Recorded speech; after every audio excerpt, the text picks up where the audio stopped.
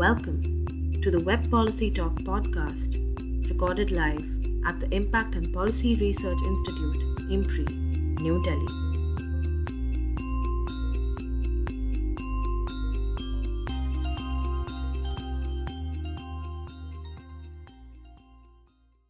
Attendees? Once we start them, we have not started yet. Okay.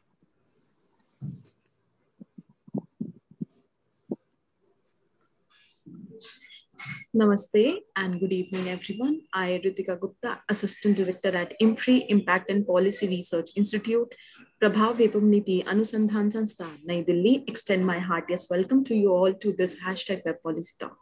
Today, we are here for a special talk as part of the series, The State of Cities, hashtag City Conversations on Infrastructuring the City, Trajectories of Violence. The speaker for today is Dr. Deljana Iossifova.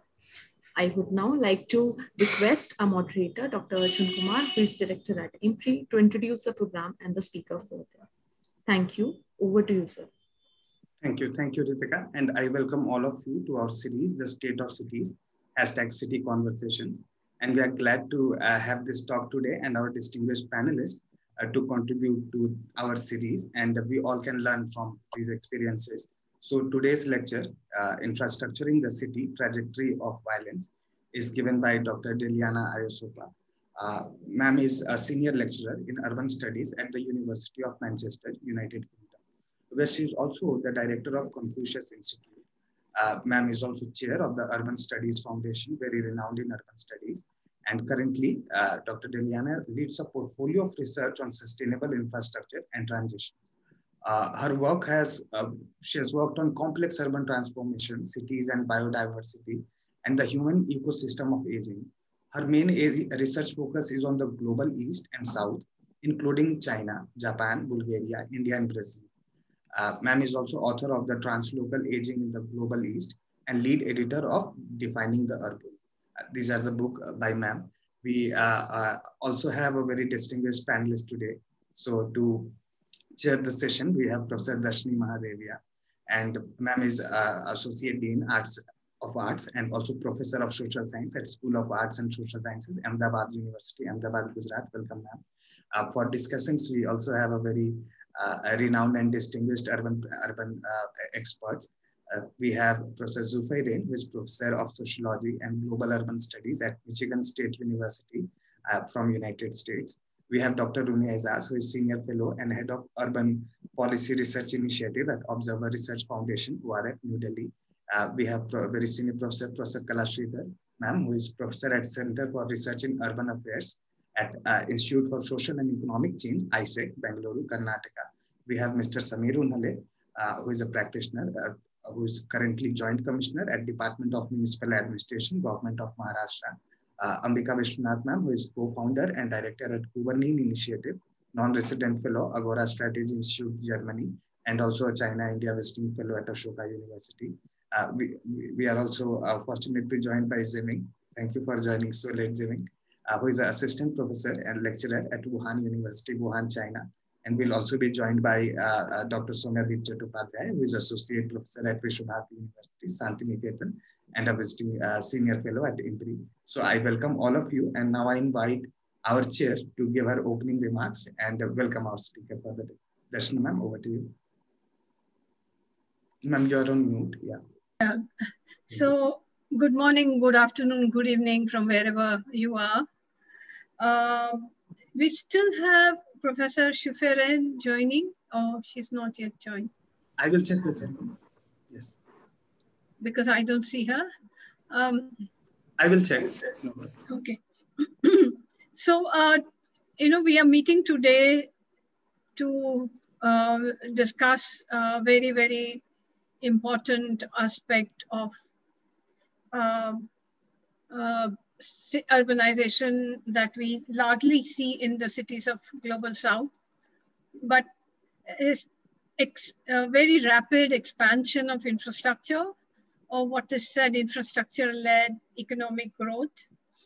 I was seeing Dr. Deljana's slide. A lot of her slides are located in the context of China, which has actually seen much rapid, the economic growth is largely based on investments in infrastructure development in the cities. And so both infrastructure development in cities and urbanization have been the drivers of economic growth. And now a number of other countries, including what we see in India, following that path. However, the impacts of such massive infrastructure development that we see are not neutral or not equitable. Our own research tells us, and there has been this term which is called, in the literature on violence in cities, a term called infrastructural violence. That is violence, experience of violence, is structural violence often on account of the type of infrastructure projects that are taken up. And the selective investments in large capital intensive infrastructure can also lead to deprivations of everyday infrastructure required in people's life, which leads to another set of denials and structural violence. So I invite Dr. Deljana Iossifova to give her presentation on this very interesting and newly emerging area of research in urban studies. Over to you, Dr. Iossifova. Thank you very much. I will be sharing my slides in just 1 second. Just let me open this up again. There we go. So thank you very, very much for the invitation. And thank you for organizing this wonderful group of discussants and the chair for this session, Dr. Kumar. So I would like to talk about infrastructural violence in possibly slightly different terms than they are being discussed in the literature at the moment largely. I want to talk about how infrastructure shapes everyday lives, how it shapes social relations, how it shapes urban form, and also longer term development trajectories in cities, not only in the global south, but mainly in the global south. I will be focusing here on China, and because findings from India and from Brazil are not as developed, we're just beginning to work in these areas. Infrastructure is the transformative agency, or Infrastructuring is the transformative agency of infrastructure. So I want to talk here about how infrastructure has this power to change social relations, change cities in ways that are largely unpredictable and therefore require very, very diverse sets of inquiries or methods of inquiry. Violence is central to contemporary infrastructuring. I will try to show that in this presentation, and I want to discuss, hopefully with all of you, how to balance between the benefits that infrastructural development can bring and the impact of such development on longer term sustainability, be it social or ecological or economic. A lot of the things that I will be talking about emerge from projects that have been going on since 2019, slightly delayed with the emergence of COVID-19, but also bringing to the fore very, very interesting new questions and findings in relation with pandemics and public health that do emerge from the current situation. We work with colleagues in Mumbai at the Tata Institute of Social Sciences. We work with colleagues at Tongji University in Shanghai, with colleagues in Belo Horizonte in Brazil, and we have a team here in the UK that sits in between the Manchester Metropolitan University, University of Aberdeen, and University of Manchester. We also have colleagues situated in Japan at the University of Tokyo who are contributing to this project. Those are just co-investigators across the two different projects that we're currently working on. And then we have a big body of fantastic students and postdoctoral researchers who are contributing to this research as well. So what is infrastructure? And for us, infrastructure are complex formations that include resources, they include technology, they include humans, obviously, and they are entangled in many, many ways with nature, be it through this requirement for resources, for the extraction of resources, as well as for the disposal of waste that emerges from any kind of social activity. I want to talk here about sanitation in particular, because this is where our research focus is on. And what you see here is an old map of Shanghai, showing you Shanghai's canals 100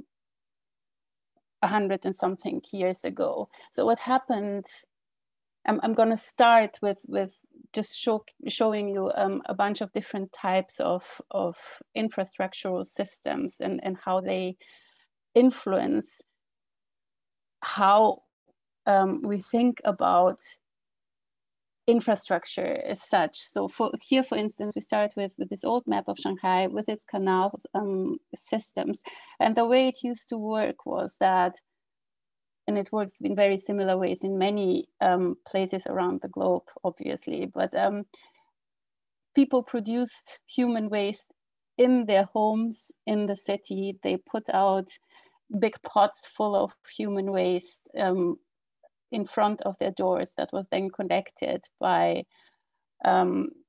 workers driven to the canals and sold to people on their boats, who then transported human waste to the countryside, where it was processed to become fertilizer and used to fertilize the land, to grow food that was then sold back to the city to feed urban residents. Now, we would think of that as a fairly closed loop system that doesn't produce waste, that values, in fact, waste as something that gives life and provides opportunities to grow food and feed back into the system, if you want. So the system was actually in place for a very long time in many cities in China, and in Shanghai in particular. Its more recent form looks something like this. So this is from the 1960s. Recently modernized, but still mainly functioning in very similar ways, where older neighborhoods in Shanghai collect their human waste as part of, or where human waste is collected within such community waste collection stations. So people from their homes bring their night pots and their waste in the mornings to this waste collection station, throw it into this hole in the wall, basically, and then it gets picked up, sucked up by the honeysucker trucks and brought away to be processed. No longer directly to the countryside, but to treatment plants and so on and so on. So still the system has been in place over hundreds of years, continuing to exist within this context. And then, of course, this is what we would think of as service network sanitation. And then, of course, we have modernization, we have the ideas of progress and modernity and what to expect from such progress. And one such thing is the Western style flush toilet.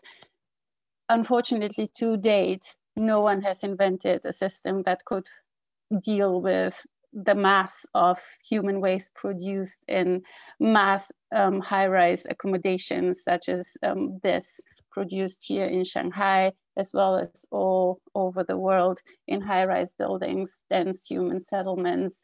The flush toilet and the waterborne sanitation system is still being thought of as the most efficient way to get rid of human waste. I will talk later about the implications of such ideas.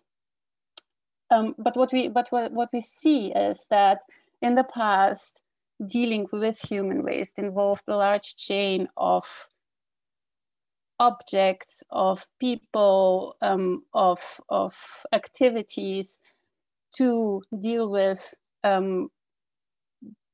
human waste, to get rid of human waste, to reuse human waste, while as today it is mostly done through technology that may require some maintenance, but certainly not the massive human agency that it did over the last hundreds and thousands of years.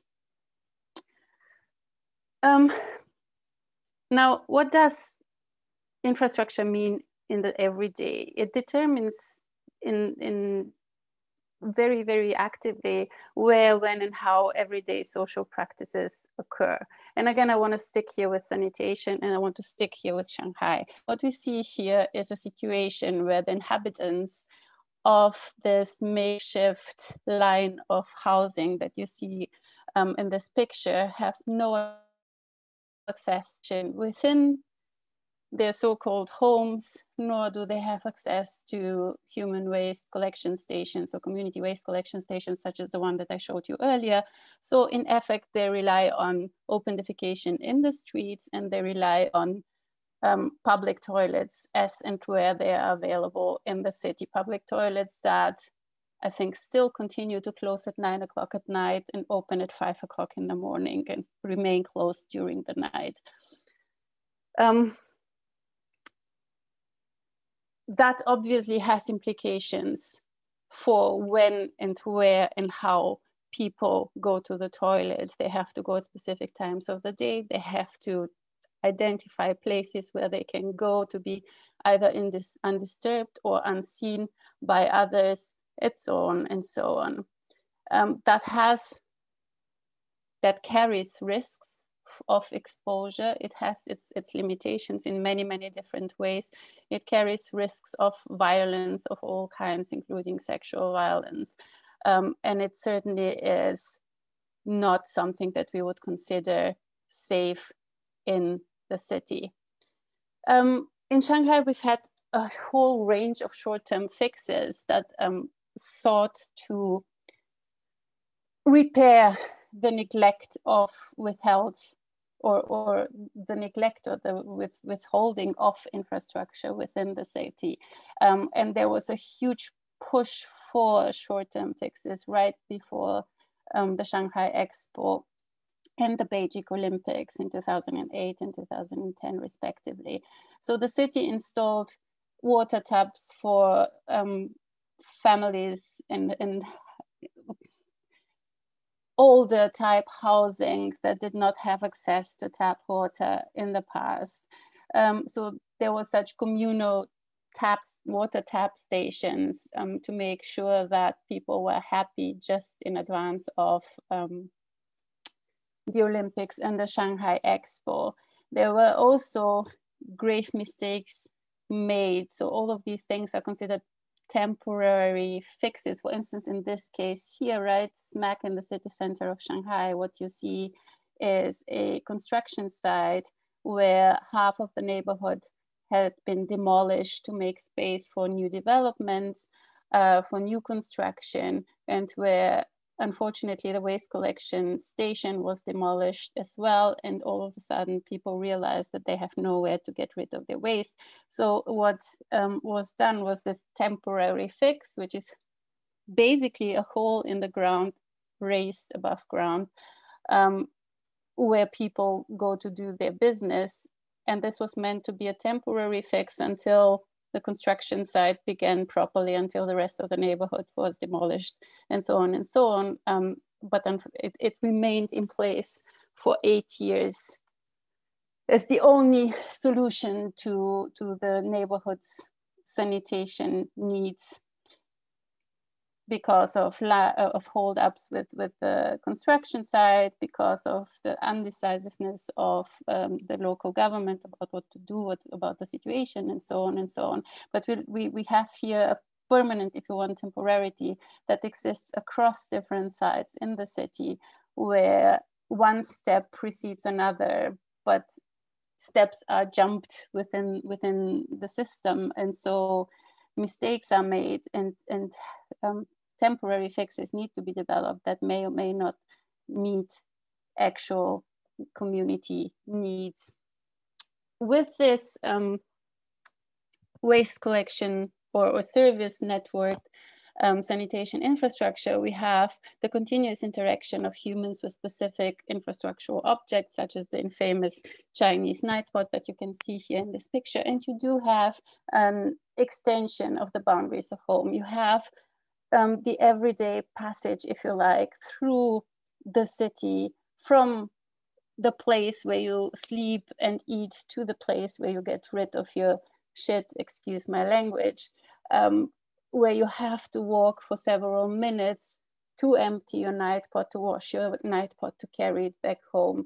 That in itself is linked with social interactions of all kinds, with little chats, for instance, but it can also, of course, be linked with risks and potential exposure to violence of all kinds. We see here this moment of a human infrastructure interaction where this lady empties her night pot in one of those waste collection stations because she lives in the older neighborhood on our side of the photograph, if you like. And this waste collection station for this neighborhood is located right next to the entrance to a huge high-rise residential compound built for the urban middle classes. So we have here coexistence of the old and the new, and the networked and the not networked, if you like, and the old style and the new progressive modern sanitation infrastructure. So you have a coexistence, a fragmentation of the city, whereby privacy and privilege is something that is, or privacy is the privilege of the middle class and the upper class, and certainly not something that people in older neighborhoods can expect or rely on. So as I said, we have not only in Shanghai, but across cities in China, across cities in the global south, the coexistence of technical infrastructures.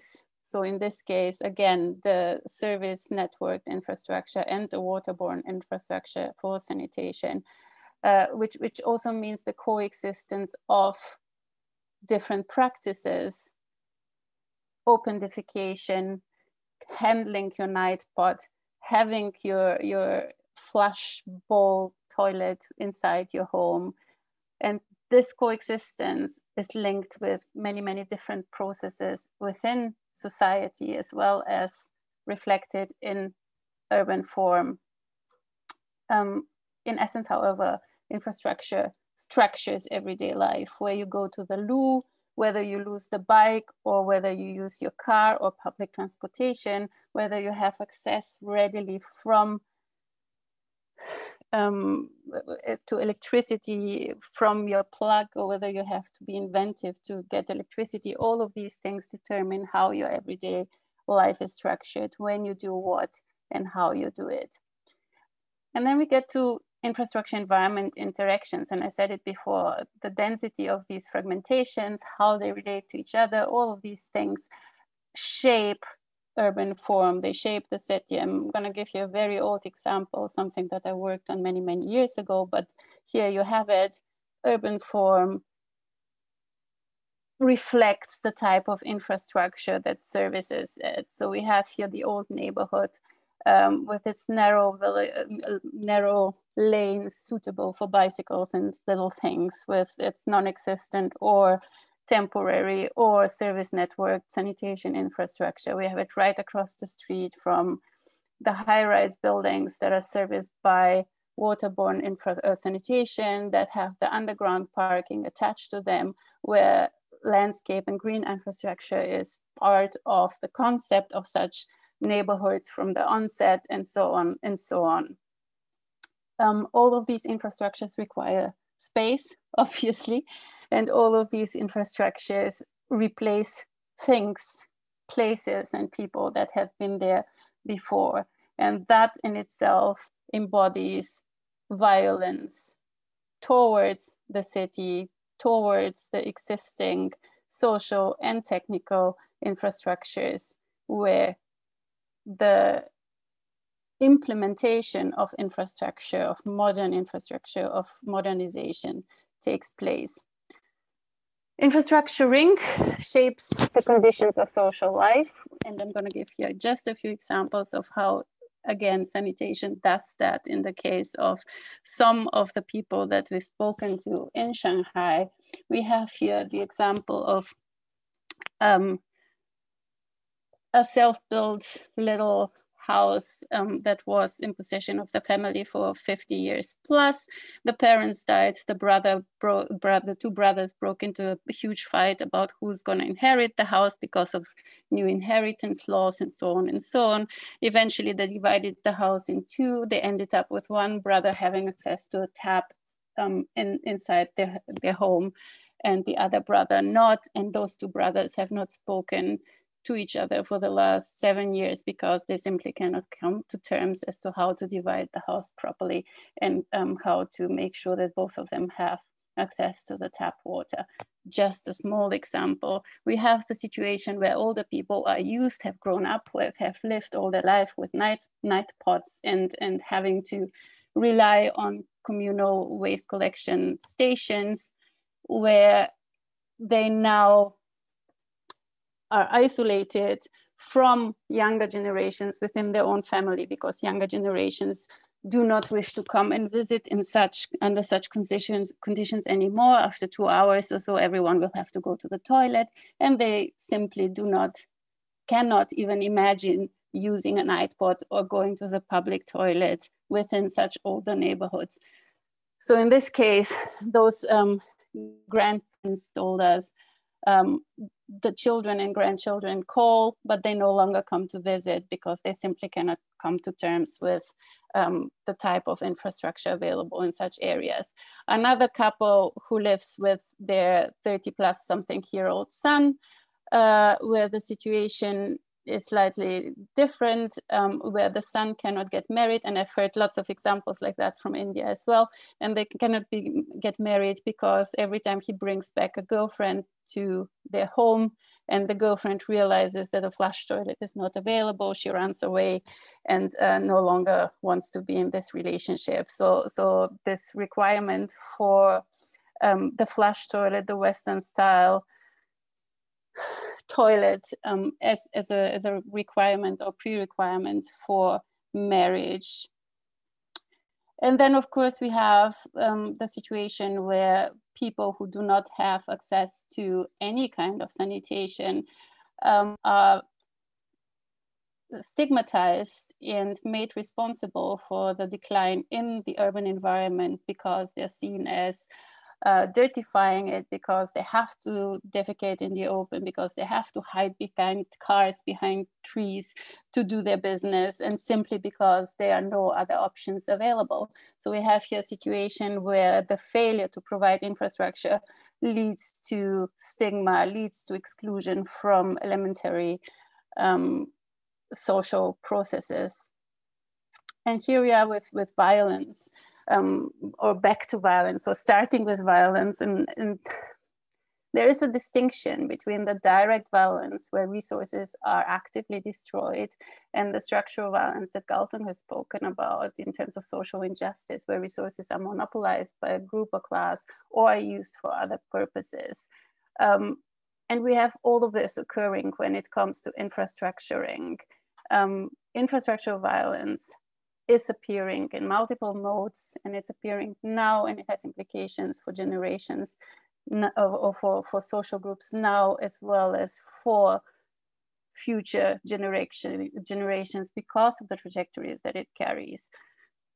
So this infrastructuring violence includes the withholding, as well as the implementing, as well as the maintenance of infrastructure. And I'm almost running out of time, so I'm going to make this real quick, but we do have here, and this is where my interest in infrastructure started, with this photograph here, where you have the young man on the right-hand side standing in front of the gate to his gated compound with his golf swings, waiting to be picked up by his friend to go and play a game of golf and practicing his golf swing. And where you see the little red circle, you have a grandmother holding her granddaughter to pee or do a poo, whatever she is doing, simply because there is no sanitation infrastructure available to her where they live. They live across the street in an older neighborhood without access to sanitation. And this picture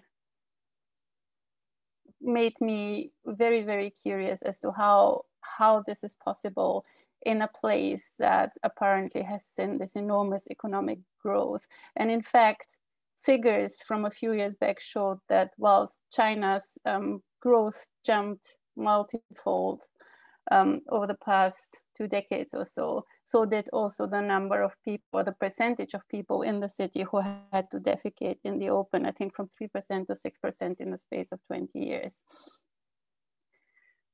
So we have here the violence that occurs when you withhold infrastructure, where you simply take infrastructure away and do not provide replacement, such as in the case of this older neighborhood that was slated for redevelopment, where electricity was stopped, where water was stopped, where the waste collection station was no longer emptied and people were forced to sign resettlement contracts, whilst all of their neighbors' houses were demolished to make space for the new construction site. We have the violence of demolishing existing infrastructure, housing, electricity, again, sanitation, demolishing it overnight in order to implement new infrastructure. In this case, people were promised that the older neighborhood would be demolished to make space for a new communal park. Instead, they received a sort of new communal park, but with 3 power substations integrated within it. People were furious. They were worried about their health, the impact on their property prices. They went very, very bravely. It was a different time. This was shortly before the Beijing Olympics. They went on the street. They blocked a major artery for an entire 45 minutes, I think, in protest against the construction of this electricity power substations within their immediate neighborhood. Of course, this was broken down. Of course, the protest was immediately, dispelled. It's a long story. I don't have the time to tell you all about it, but of course, it resulted in eventually the power substations being built, displacing the communities that lived there before, displacing the ecological systems that were in place before and replacing them with new infrastructure. It then turned out that this power substation was to feed a new metro station that was built again right next to it a couple of years later. And that takes me to sustainable development, the sustainable development goals, and how this implementation and the construction and development of infrastructure may or may not contribute to sustainable development in the longer term. In China, we have, very similar to what is happening in India, the toilet revolution that was announced by President Xi Jinping in 2015. It targeted mainly the Chinese countryside, but it had enormous effects on urban sanitation infrastructure as well. So public toilets were replaced quickly, they were modernized. We are now in a situation where if you visit a public toilet in Shanghai, more likely than not, you will be met by a face screen software toilet paper dispensing machine that only gives you 60 centimeters of toilet paper. And then you have to wait 9 minutes before you can show your face again and get another 60 centimeters of toilet paper. Supposedly this was designed to prevent stealing toilet paper, but also in terms of sustainability to prevent people from overusing toilet paper. The toilet revolution has also led to an enormous boom in the replacement of existing infrastructural objects. So people went all crazy about the Japanese style toilet seat that sings you a song when you sit on it and keeps your bottom warm, and so on and so on.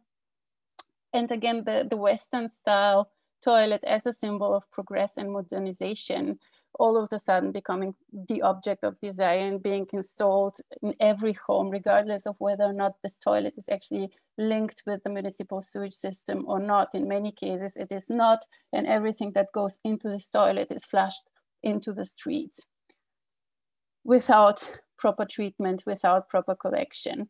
This is true for, I don't have an official percentage, but an estimated 60 to 80% of municipal sewage anyways. Everything collected by the municipal sewage is flooded into open water bodies, into rivers, into seas, polluting water bodies, polluting the environment, destroying ecosystems, disturbing ecosystems, taking it out of equilibrium, and so on, and so on. And so there's this question of future violence and the maintenance of this enormous progressive infrastructural systems, where we have the question of whether we serve or whether we reduce the violence inflicted on marginalized social groups today, such as women, such as rural to urban migrants, such as the urban poor, in the infrastructural violence that comes from, or that comes with withholding infrastructure from them, whether we want to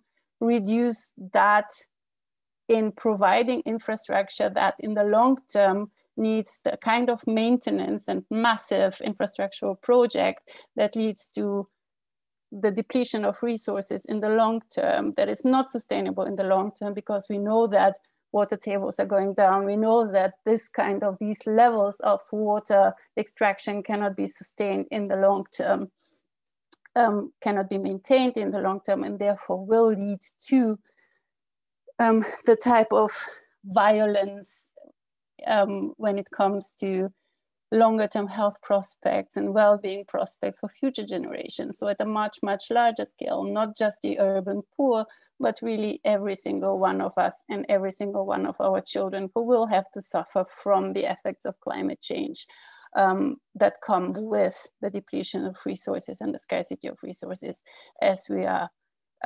progressing with it at this moment. So in short, the infrastructuring inflicts violence through various modes, and this is withholding infrastructure for marginalized social groups and areas, constructing infrastructure in the city, intervening, demolishing, displacing, replacing, and then of course, maintaining unsustainable infrastructure and depleting resources in the long term. And I think I have more questions than I have answers to anything. Those are just a few of the things that we're working on at the moment and that will be out shortly in publication. And thank you very much.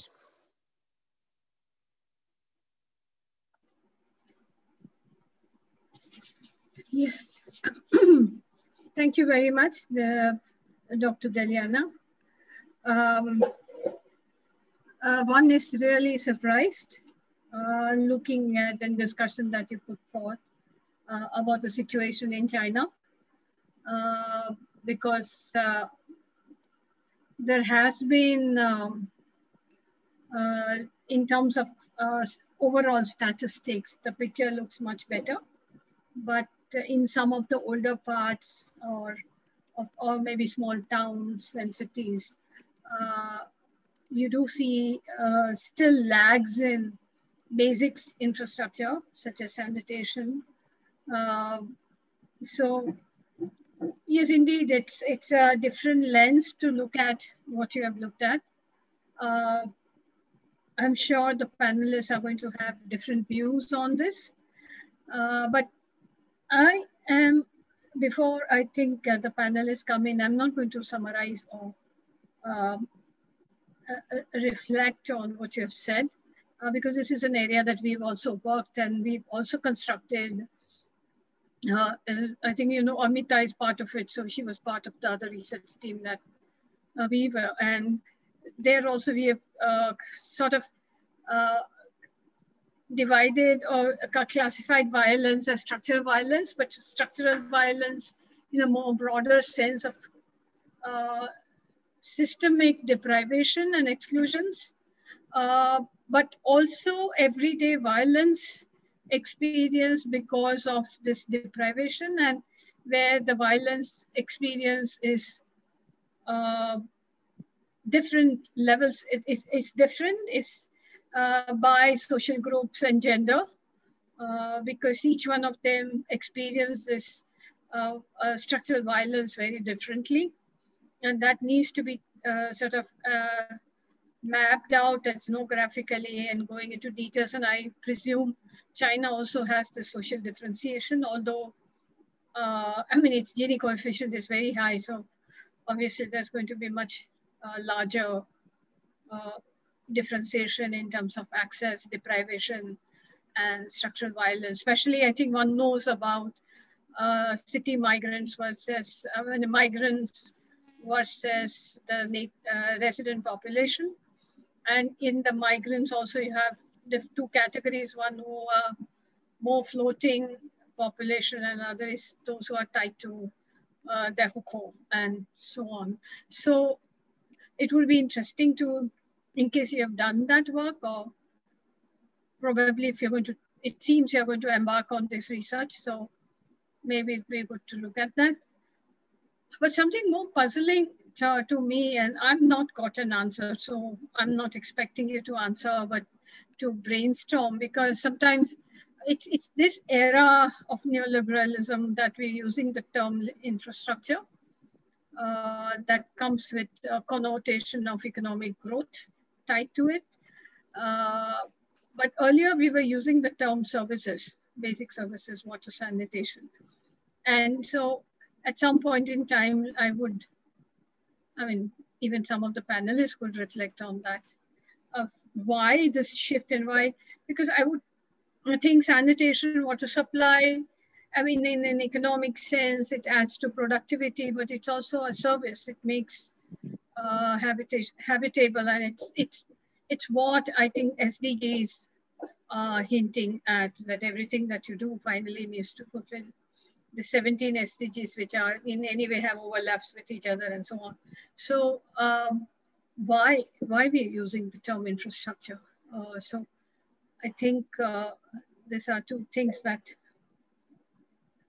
hopefully a research project seems to a future answer, and if somebody wants to sort of reflect on these terms.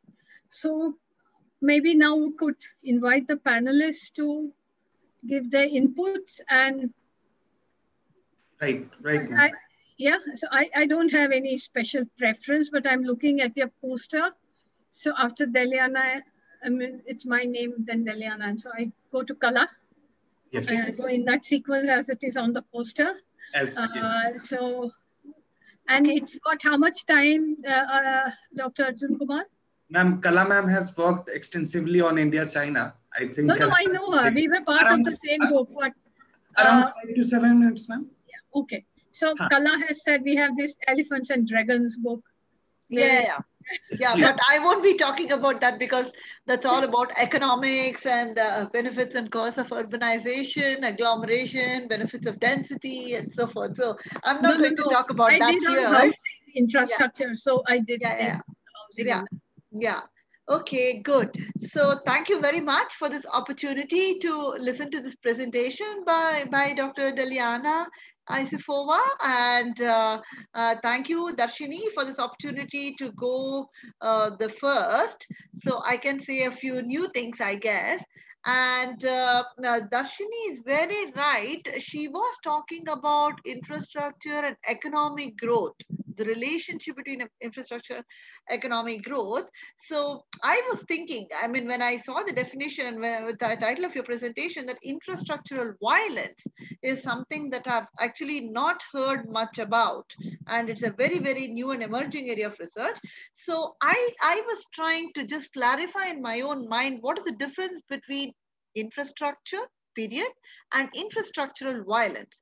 Infrastructure is, I mean, like Dr. Darshini was saying, that it's basically improves your quality of living, basic service, and so forth, and it contributes to economic growth, improves your quality of living, definitely increases productivity, and so forth. But infrastructural violence actually is a very appropriate term, especially in the context of developing countries, because it shows infrastructure can be used as a double-edged sword, right? So it can be an active infrastructural violence or passive infrastructural violence. And because the term violence is used, I try to use this kind of negatively, right? That is what happens when a certain infrastructure or basic service like sanitation is not provided, right?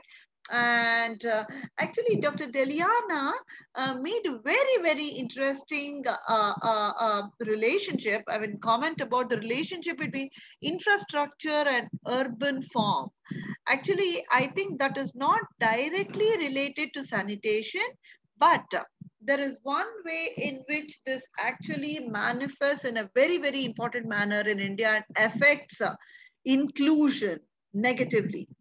And this is, the building area, I refer to the building area regulations called the floor area ratio. That is a very, very important measure of how tall a building can go, subject to infrastructure availability, road width, setbacks, the parking availability, and other requirements, land use, plot size, and so forth. Okay. So now this directly affects urban form. This directly affects urban form in the sense that cities that have a very high number on this FAR or FSI, as it's called in Gujarat and Maharashtra, they become very, very tall and very compact and economically efficient. But cities that have a very low number, like Indian cities are very, very typically representative of this trend, very low FAR, FSI, they are quite spread out, and urban sprawl is easily observed, and long commute times, and housing becomes very expensive because you're bidding up the price of housing and land in general. So that, I thought, is where, one example in which infrastructure affects urban form. Although, I do understand that you talked entirely about sanitation. So now what I wanted to just distinguish here before I go to some constructive comments to Dr. Deljana is that I perceive active infrastructural violence as the policy action when a group is deliberately prevented from accessing a certain service, right? See, actually, I'm sure that, I was quite shocked to know from the fascinating pictures and images that you showed, Dr. Deljana, that even Shanghai continues to have this problem of open defecation. See, I think similarly, if a group, an urban slum, a squatter settlement is not provided a water connection, so they will be forced to, defecate in the open probably, right? So these are examples of active infrastructural violence, whereas the FAR, FSI example that I gave, in which cities become compact or sprawl, as the case may be, they are examples of passive infrastructural violence. Cities necessarily don't want to keep the FAR or FSI low, but they want to keep it low because they cannot provide the infrastructure, because you cannot pump up water to the 25th floor or cannot provide electricity to the 30th floor, right? So that I would call as an example of passive infrastructural violence. So I want to give you some food for thought with the huge amount of data you seem to have on sanitation in Shanghai, and maybe you will be scaling it across nationally also. I would like to really know, I am an urban economist, and see, in India, estimates are that the effect of poor sanitation on the urban GDP is up to 6% of the urban GDP. Those are the estimates, 6%, right? That's quite a lot, 6%, because if you defecate the open, the family will get sick and they will have cholera, they'll have diarrhea, and they go to the doctor, they spend a lot, and all these are accounted for in the GDP. right? So I would like to know, Dr. Deljana, at some point, I mean, just like Professor Darshini said, I don't expect you to answer these questions now, but there's something for you to consider in the next leg phase of your research. So one is the effect of urban sanitation on urban GDP, one. And see, yeah, Could I you, have a couple more minutes. I think your time is long overrun. So, Oh, okay. I'm sorry. So let me just stop at this point because I think Dr. Arjun Kumar said that we'll have some more rounds to come back. Sure. So thanks a lot, Dr. Deljana. I really enjoyed your presentation with the beautiful stories and the images. And thanks, Professor Darshini, for the opportunity. And sorry if I have overrun my time. Bye for now. Ma'am, No, I have thanks, noted. yeah. So can we go to Dr. Rumi Ajaz?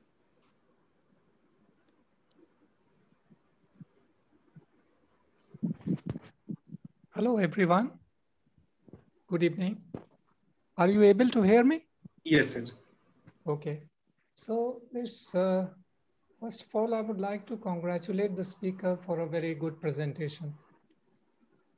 The analysis of topics such as plight of some communities, the human and infrastructure interactions, and the social, economic, and environmental impacts of infrastructuring attempted by the speaker is leading to some very useful results. Rumi, sir, a bit louder, please. Or you can put the mic near you. Mic closer? Closer? Yeah, mic little closer. Yes, yes, that will. Is it better now? Much better. Thank you, sir. Okay. So as I was saying, I would like to congratulate the speaker for a very good presentation.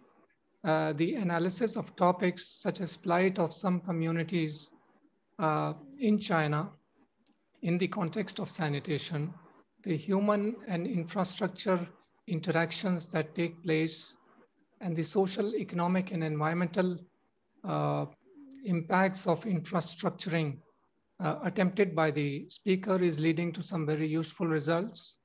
When we study such topics in the context of India, we find many similarities.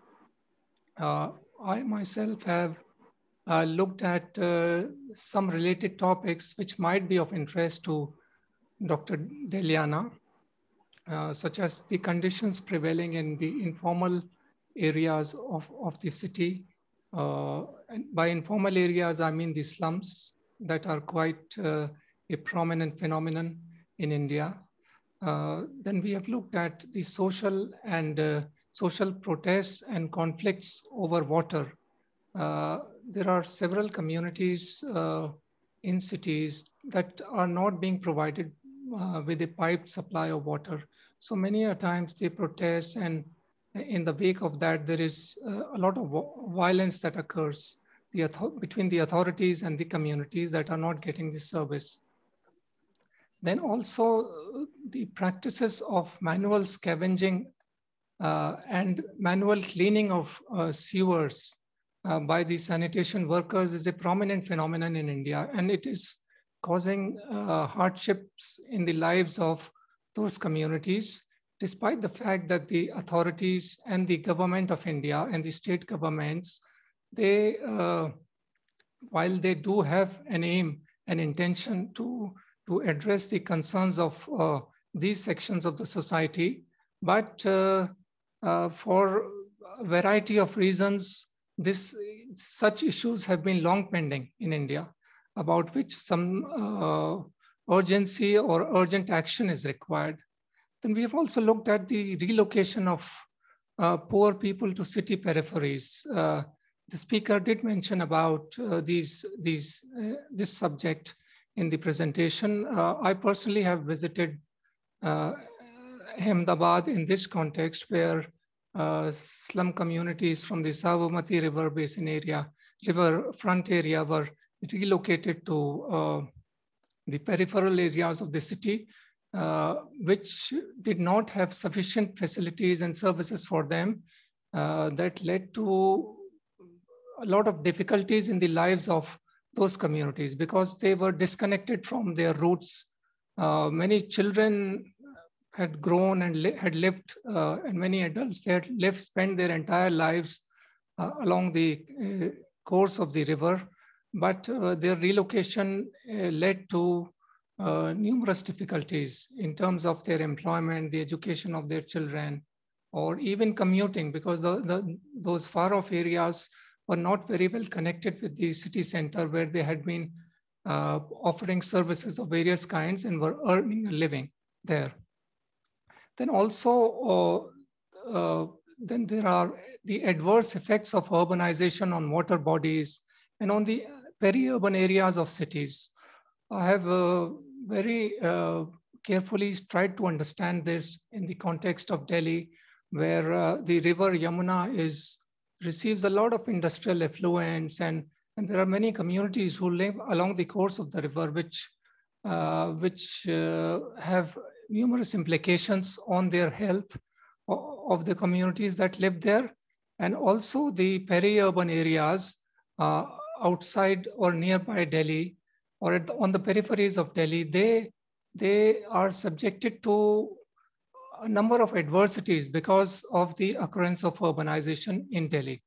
So, and in the satellite towns of Delhi, nearby cities of Delhi.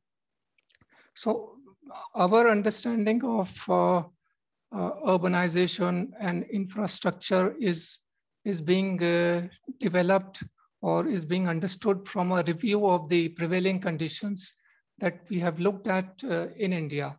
Although I have been to China a couple of times, and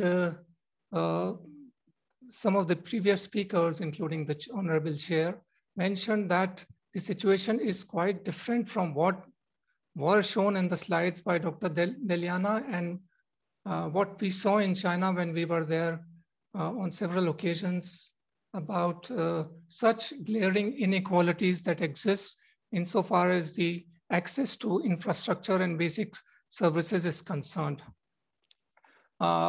I myself, I have a background in urban planning, and I've studied urban governance for some time.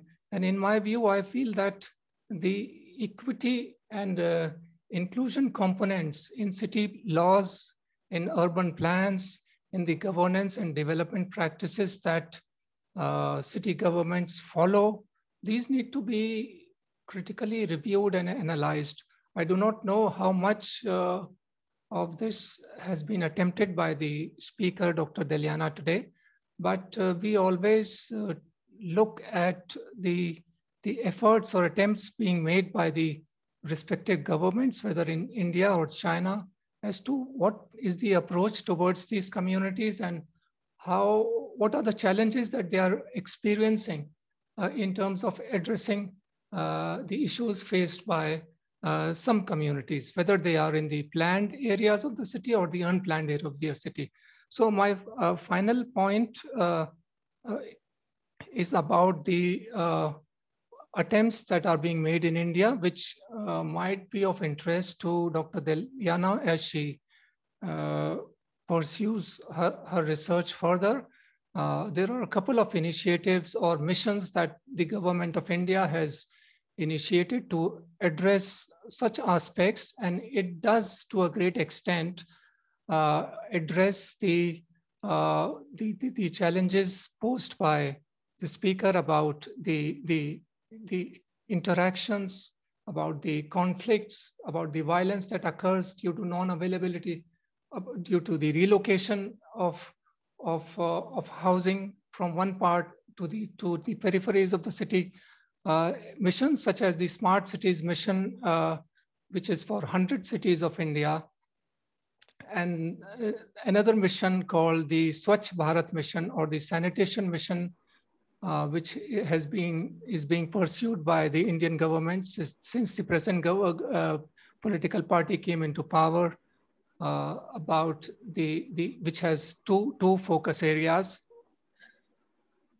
One about finishing, about the provision of toilets at the household level, and also the collection and recycling of solid waste on a big scale, which the citizens are expecting to happen and then the Housing for All mission, and also the National Urban Digital Mission, which is a very recent initiative under which data on a large urban indicators is going to be collected on all urban, about 4,000 statutory towns of the country on the different urban indicators, including sanitation, and also the capacity building that is going to assist the functionaries in better performance of their tasks. So this aspect or this topic in the context of India is not going to be an easy journey, but I think by reviewing some of the ongoing initiatives would help in finding a way for resolving the current issues. Thank you very much. So now can I invite Dr. Ambika Vishwanath to present her views? Thank you, Professor Darshini. And hi, Professor Deljana, again, it's nice to see you again. You know, I have many more questions than comments, I think, but I'm hoping some of my questions will help in furthering your research. But first, I want to actually take off from where Professor Kala and Dr. Rumi sort of led us down this path. As you know, but some of the others here might not know, I work a lot on water, so urban spaces and water security. So in that sense, I'm also veering in that direction a little bit, but it ties really well in with your whole research on sanitation, because, you know, obviously one can't do one without the other. It was very interesting, I think, that Dr. Rumi brought up the whole the missions that we're discussing in India, especially the one on sanitation and our smart cities. And they are worth looking into for some of the ideas they present, but also I would say for some of the things that, some of the learnings of what went wrong that are now trying to be corrected going forward. And one thing that I wanted to point out is I'm doing some research, as you know, on China and the cities there, as well as some of the other cities in Asia on this subject. And this point of passive infra-violence that Professor Kala brought out, I think is very important, especially in the Indian context. And I want to give an example over here of where I think it might fit, that then might help you look at some of these cities in China. And then maybe once you broaden your research, is bridging that gap between sanitation and the lack of water. So we had this drive in India to bring, you know, the toilets to every household. But when we started this initiative, we didn't really think about, okay, we'll build this toilet in somebody's house, but if they don't have a water connection, they're not really going to be able to use that toilet, which you mentioned also in some of the older households about the ambition and the aspiration of having this Western, or in India, we have, you know, the Indian style toilets also, but without the water, they're just flushing everything onto the street outside, right? So that connection is now somewhat happening. I would say very little in India, but it's happening. And I think if we look at that from a passive infra-violence lens, which is very, I would say, interesting. I've never thought of that. So thank you, Professor Kala, for actually putting that out there, because I'm going to now, I feel like, redo all of my research from that lens. But I feel like if we look at it from that lens, then it might lead us to a whole host of different, you know, first research and data sets and points, but then possibly lead us to a whole host of different solutions that one might not have already come across. So I wanted to put that out there. And the other, so then now coming to my million questions, I'll try to keep it short and maybe just ask a couple, because then we can come back and maybe some others will have some similar questions. But I was actually a little bit curious, because you talked about the social stigma and the violence and gender. And I'm wondering, in some of these cities that you looked at in the research, what happens to the women, especially the women and girls who are at a menstruating period and that age bracket? When they use the toilets, what happens to the products that they're using? Because are they also going in the buckets? Are they going in, is there a separate system for that? Because if there's no separate system, or they're all lumped together, that's a whole different environmental and ecological issue than we're facing. Then, because you talked about how some of these buckets are just being put into the water system, so are all of those products also going in the water system? Because then, as somebody who works on water resources, I'm like, that's you know, that's sort of it's upsetting. So I'm just curious. I mean, is that something you've looked at? Maybe you want to look at, maybe consider what parallel line then can be thought of from that perspective. And then also then to add on over there from the gender angle is, do the young girls then face a similar social stigma? Because there is a definite social stigma in India and in other countries as well, for young girls who are at a menstruating age. So does that stigma exist as well in China? And then how does this whole concept of infrastructure violence, how does it affect them? Is it greater than it affects, for example, I mean, obviously it's greater than it affects a young boy, but what is the extent? What are what is the research behind that? What are the potential solutions, if any? And how do we take that forward then? And I guess my other point is, when we talk about, we've talked about the social divide, and there's a systemic deprivation, but I'm also curious, is there a class? I mean, there is a class divide, because we talked about the people who live in the slums and the low income areas, the migrant laborers, but definitely in Indian cities, we see even affluent societies in some of India's cities. I'm in Mumbai, so I'll speak about here. They don't always have access to 24/7 water. Currently, no Indian city gives 24/7 water to all its residents, and some of the richest housing societies I know here in Bombay do not. They buy water from the tankers. They still don't have water all the time. So does that also come into play when we think about infrastructure violence? Or does it not? Is it not big enough of a data set to warrant looking into? I mean, that I'm just curious as to how that plays out in China. I think I've asked more questions than I've commented, but thank you. The presentation was really interesting, and it really helps sort of put some different lenses into some of the work that we're doing here in India. So thank you for that. And Professor Darshini, I will stop now. Thank you, Dr. Ambika Vishwanath. Our last panelist, I suppose, Dr. Arjun Kumar, yes, Dr. Ziming Lee. Yes, ma'am. Samir sir is also joining. Who is joining? Samir sir. I will coordinate, but Ziming, why don't you go ahead? Yeah. We are very keen to listen to you. Dr. Lee.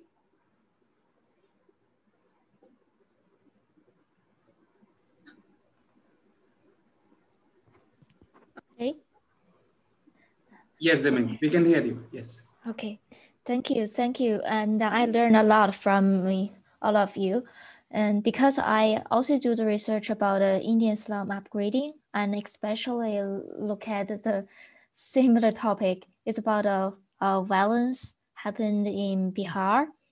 And I found a lot of similarities between my research and today's presentation. And you define it as infrastructural violence. And I find the reason of the violence happened there is because their perceived infrastructure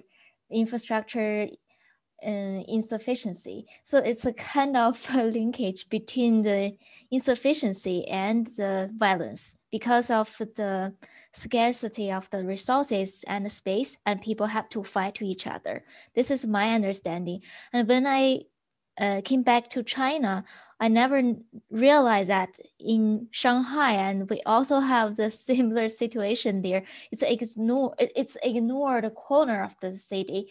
And then I find that recently the Chinese scholars, they are focusing on amenity, because amenity is looking at the advanced aspects of infrastructure. And sometimes we look at the more macro level infrastructure provision and usage, and how we can upgrade the infrastructures to make it more attractive and make people feel happy and get more benefits from some advanced infrastructure. And then this is the future directions of the urban renewal, and it's a part of the informal settlement upgrading, and also the other formal residential buildings upgrading. This is what happened in China. And then if I will do the research both in China and India, I would like to see the trend, whether they also put the infrastructure upgrading to that direction. So the linkage between the amenities and infrastructures and people's feelings and their behaviors. But I'm really interested in your one slide. You draw the graph. I think it's a link between the dog, that slide, the dog, and the people within the buildings. And I'm not sure what you are talking about, but I think it's a lot of story happened there, and you visualize the relations between people and the space, and also people and animals. And sometimes we think this is kind of hard to just visualize the relations in that way, in a two-dimensional way. But if in the future you can draw a graph in a three-dimensional way, then this is they have more stories to tell.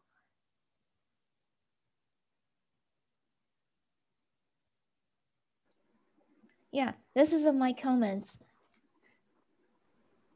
Thank you. Oh, Dr. Lee, thank you for questioning what Dr. Deljana has presented. Dr. Arjun, Ma'am, we can go to our speaker to respond. Okay, fine. I will try to collect all the questions until then. Okay, and I think, so Mr. Samir Unhale is not joining. I will just check with him. Okay, so meanwhile, yes. In case he joins, I will inform. Yes. Yeah, Dr. Deljana, would you want to respond to some of the comments? That was a lot, so thank you very, very, very much. I've tried to keep notes, but obviously I will not be able to respond to all of it. But thank you very much, very insightful, very helpful, very inspirational indeed. Let me start with the easy bits, if I have a little bit of time. So Ambika, a question about menstrual waste, menstrual products, and all these kind of things. So the situation in, let me start the other way around. So the project does start with everyday practices. So it is an ethnography in essence. We are not, due to COVID and many other reasons, we're not going into the household surveys and the large scale research that we had planned. So we're going into we're going in from a very, very ethnographic perspective and using very ethnography focused methods of data collection and of analysis. So we have lots of stories of everyday practice and detailed diaries of everyday practice. And this includes menstrual hygiene across different age groups, across different social class, etc., etc. And it is interesting.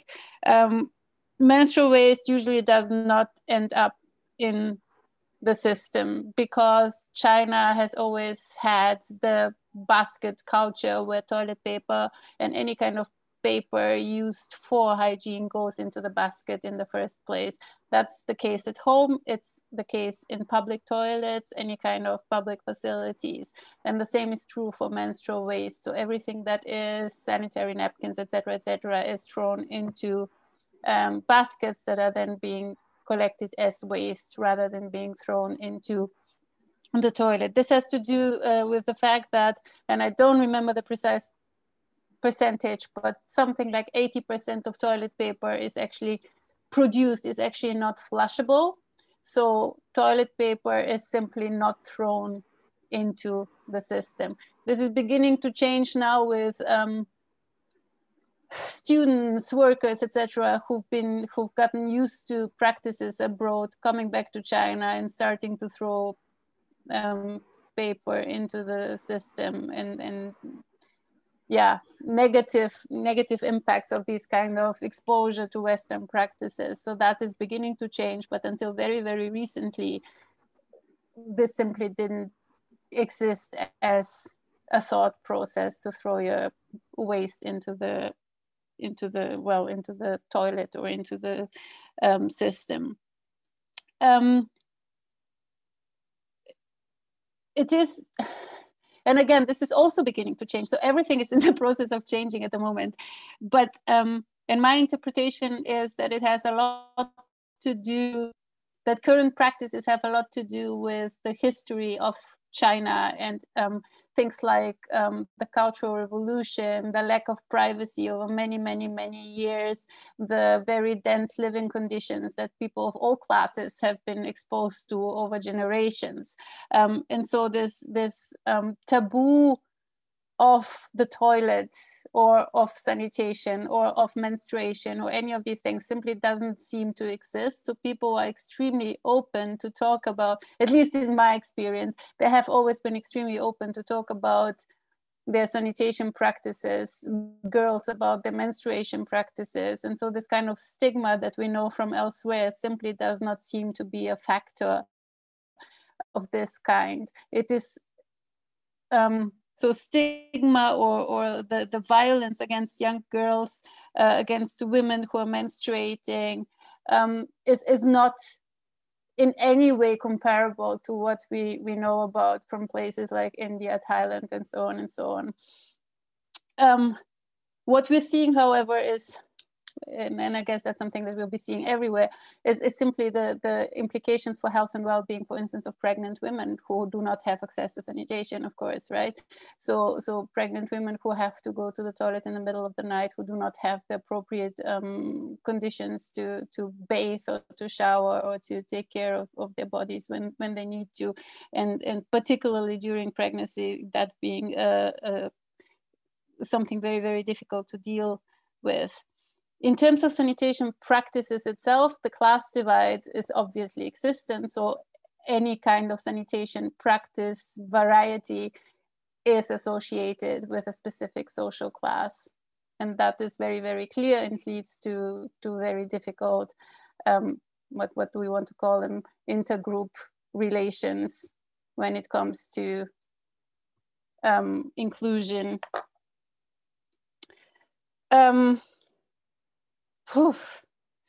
There was so much that I could talk about, but I think it's really, as an architect, I was trained as an architect, so I come into this as somebody who actually is a big fan of cities, building cities, and high densities, and FIRs, and all these kind of things. I think that we have lots to consider and to reinvent for cities. We are simply assuming and we're appropriating models that have been propagated for whatever reasons by the West, and that are not appropriate in any way elsewhere. They're not appropriate for the climate of India, for instance. They're not appropriate for living traditions, practices, habits, etc. in China. So architecture needs to obviously, and city planning and urban planning needs to respond to local conditions of all kinds. And I think we have to learn a lot in that respect. I am still very curious about the economically efficient city of the high FAR. Obviously it is economically efficient, but how is there a way to make it ecologically efficient as well? And I know that there's a huge debate at the moment, but I think it requires this collaboration between the social scientists and the ecologists and the economists, and well, they are social scientists, but we are not having these conversations, and the planners, we're not having these conversations nearly enough in order to be able to develop appropriate responses for the huge challenges that we are facing in any kind of development strategies and trajectories, particularly in the global south, where things are happening so fast and so not sufficiently thought through at the moment, with impending climate crisis and these very different kinds of challenges that we are facing. So I think we do need to have very, very extended conversations about very basic rules of urban planning and of architecture before we can respond to any of these challenges in the right way.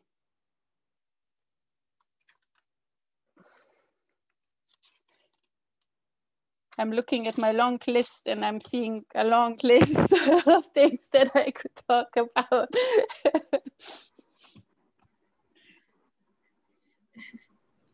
Yes, Dr. Arjun Kumar. Ma'am, I was thinking, meanwhile, I can add some of the questions which have come, but ma'am, if you have list, then please go on. No, so yes, we'll listen to the question. You can raise them with Dr. Deljana, and then we can have a last round of very quick comments from the panelists. All the panelists, right, ma'am. So one question Ramakrishna has raised, that in India, manual waste collection by the scavengers have been banned. And here it's not waste, it's actually, shit. So is there any such legislation in China that formally bars such practices or inhuman practices? Then we have one question that the term violence implies some sort of domination and submission. Of course, the submission is from the vulnerable. Where is the resolution? Then another question is, increasing pace of urbanization itself imposes a lot of violence on the population, including the environment. In the name of development, the natural resources base is being compromised. Do you think this is a correct understanding of one form of infrastructural violence? And some of the things I have also noted. Dr. Rumi sir also added the schemes which our government have. We also have Amrut, and around 500 cities. There, our focus is on sanitation and infrastructure. We also have community sanitary complexes, and in urban India, during this campaign, we have made 600,000 of those. But again, water and other issues also comes. And what I have been also understanding, and I have worked with Professor Mitab Kundu, and one thing he has been highlighting, that there is exclusionary urbanization, and there is also elite capture. And what we have also witnessed, that our cities, or how we are also giving the services, there has been a very open, our approach has been toward the private sector. That is also not happening. But there is also that the engineering department is taking, or the contractual or quick fix, as you were rightly mentioning at the start. So what do you think would be a sustainable solution towards that? Because everywhere we are having quick fixes for this event or other, or a real estate development by this lever or that. And now we are again, as infrastructure, all the countries are revisiting. Even US, in United States, $2 trillion kind of investment. In India also, we have national infrastructure pipeline. So almost $2 trillion investment there also coming. So what are your recommendations so that we do not go to these quick fixes and make some positive impact? These were some of the questions. Please choose to answer. Then we go a way forward round to everyone. And final comments by you and Chair. What an easy question, Arjun. What are the solutions?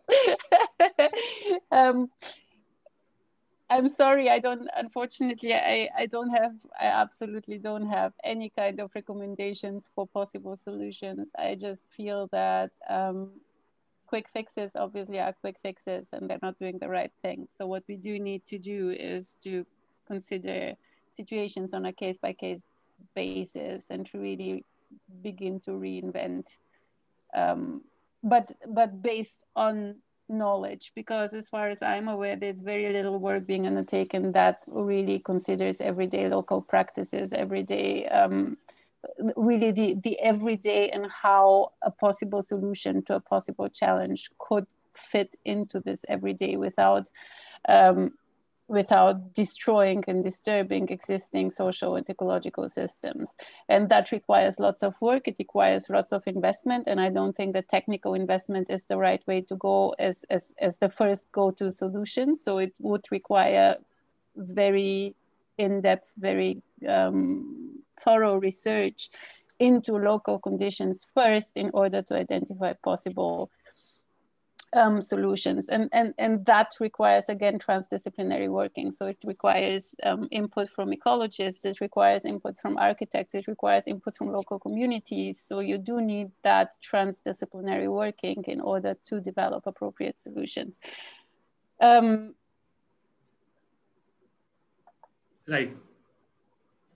So urbanization it's absolutely, and I thought that was an interesting question, but in the name of development, the natural resource base is being compromised. That is absolutely the case. And yes, in my view, this is infrastructural violence, and it is not, again, it's not being taken into consideration enough by those who are planning and implementing potential solutions. And that comes back to that other question about violence, about submission, about the vulnerable, who are the vulnerable and who are those enacting the violence. And I think that is a huge problem with the current conception of violence, because it does, especially when we talk about structural violence, it is being assumed that that is not something that can be traced to specific actors. It is considered to be part of the power dynamics within a system, part of the system itself.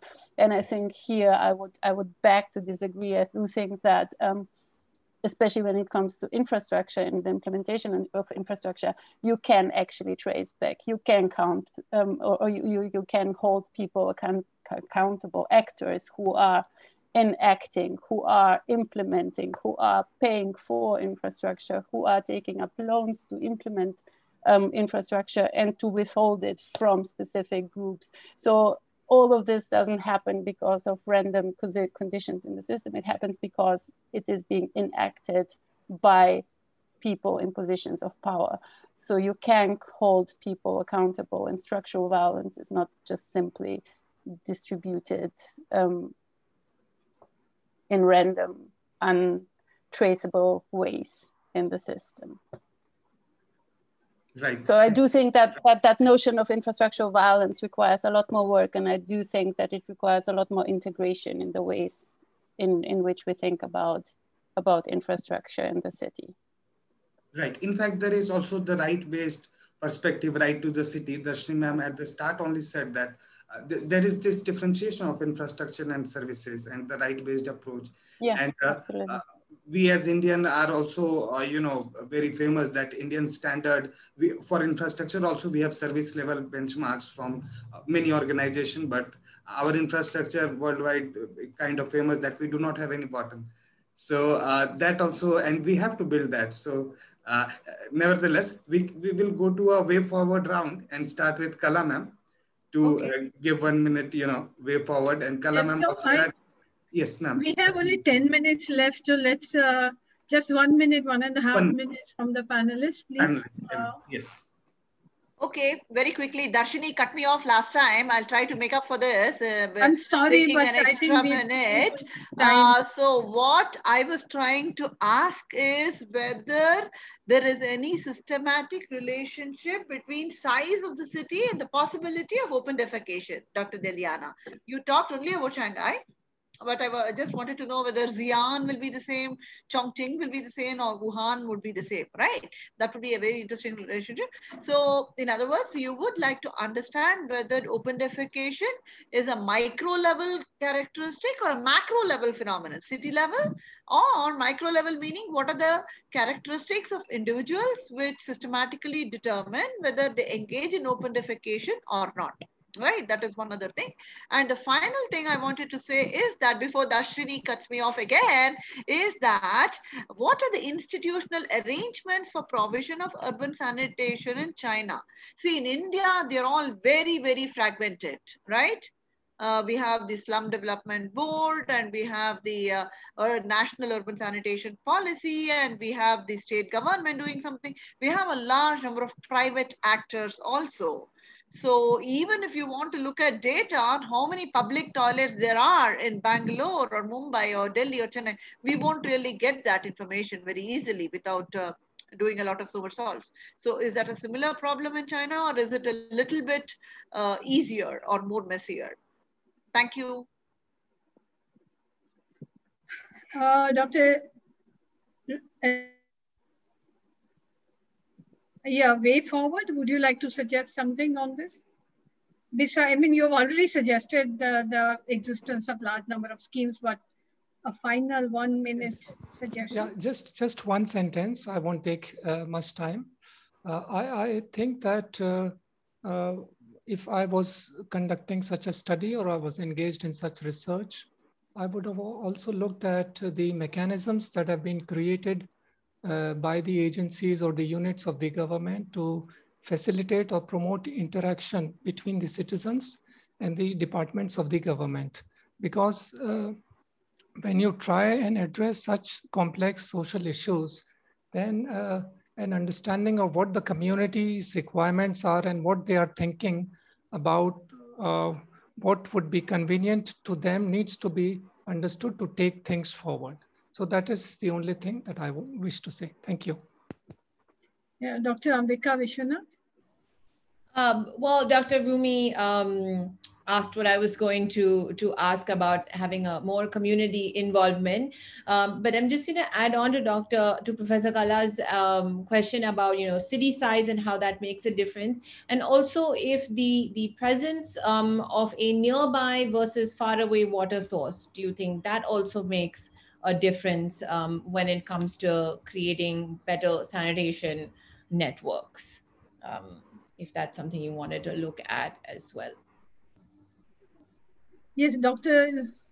Zwingli, would you have any final word on this?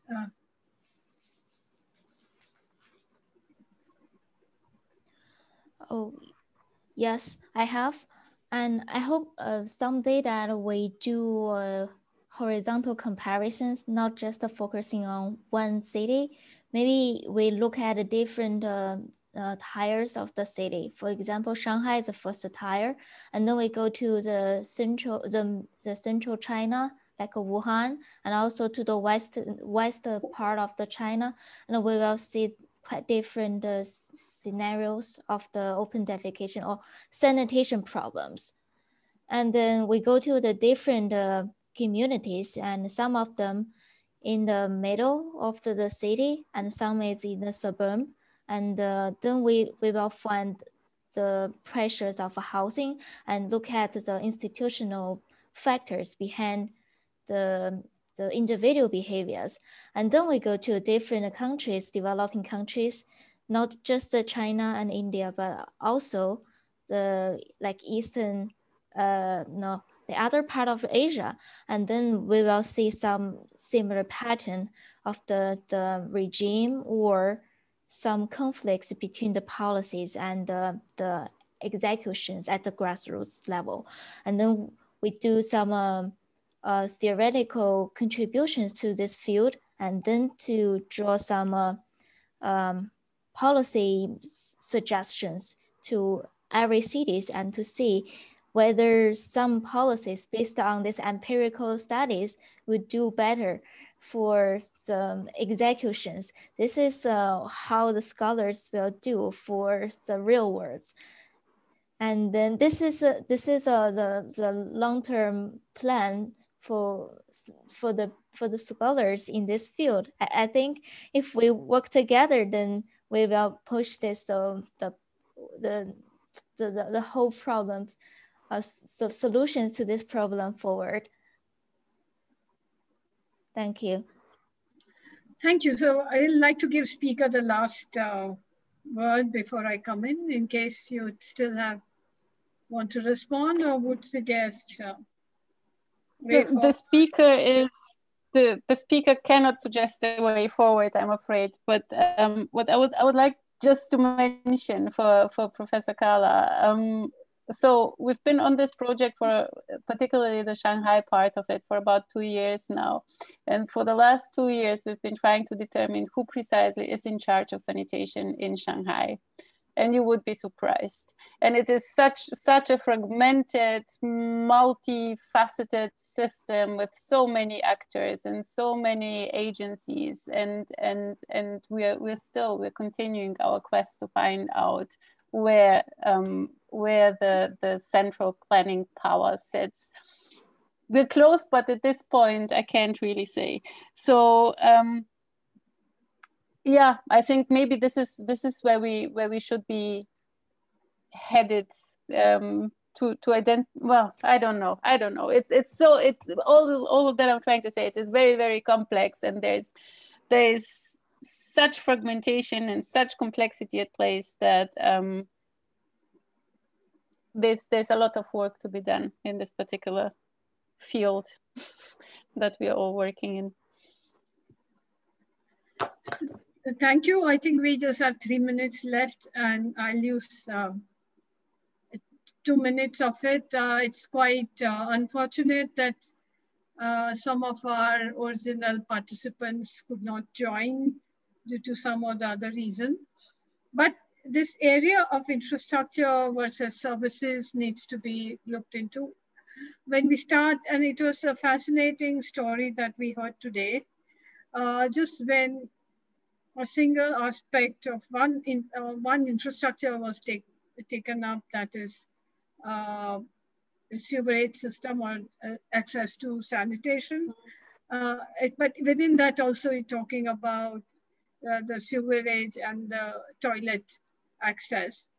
But if we expand the inquiry to other infrastructures, including economic infrastructures, including transport access, housing, and the experience of deprivation, violence that comes on account of that. I think Dr. Rumi did mention about associated violence on account of displacements. It's a story of either peripheralization of low-income housing and pushing large communities into more vulnerable situation, and women tend to face.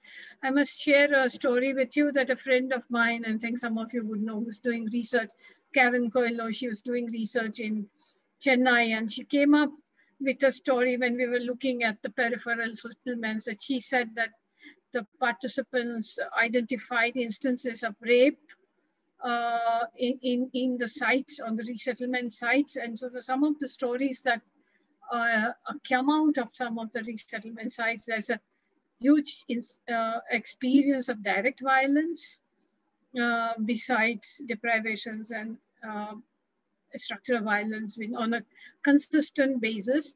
But we also find, given the higher level of inequalities and social as well as economic inequalities in Indian city and the nature of Indian state, you do experience everyday violence. I think that's what Amita's study and our study found, that Indian cities have persistent, a low-key everyday violence. For example, women traveling in transport, you have, there could be physical harassment, pawing, etc. But there is a constant tension of traveling and harassment. And it's a low-key everyday violence. Violence around access to water in the informal settlements, of women fighting with each other, violence by the private sector, contractors. Sometimes these are under kind of local landlords and goons and I think gangs and other things who are involved in provisioning of some of the basic services and the kind of violence that is experienced. So there's a whole big area which requires further investigation. And indeed, even if it was not COVID and you're not directly going into the area, these are difficult areas of research, and ethnographic methods are more helpful. And last point I want to say is that on some of the infrastructure access, the macro data, the city level data would tell you one story, but when you actually go onto the ground, you get a completely different story. I mean, that's what the pictures of China reveals, because if you look at China's statistical, the city statistical yearbooks and urban construction yearbooks and so on, you find a very different set of data. But then when you actually go onto the field, you see a very different set of data. And as Kala mentioned, in Indian context, the data is fragmented, it's not collected, and so on. We have a further more complication on interpreting the data. So all of you, thank you very much. Also thanks to the attendees and people who have raised questions. And thank you, Dr. Arjun Kumar, for organizing such interesting events during the lockdown and keeping us all invested in all the interesting discussions. So thank you all. Ma'am, yes. Yeah, would you like to come in, Dr. Arjun Kumar, and just close this? Yes, ma'am. I'll just take half a minute to thank all of you as a formal vote of thanks. So thank you everyone for attending this web policy talk on infrastructuring the city, trajectories of violence.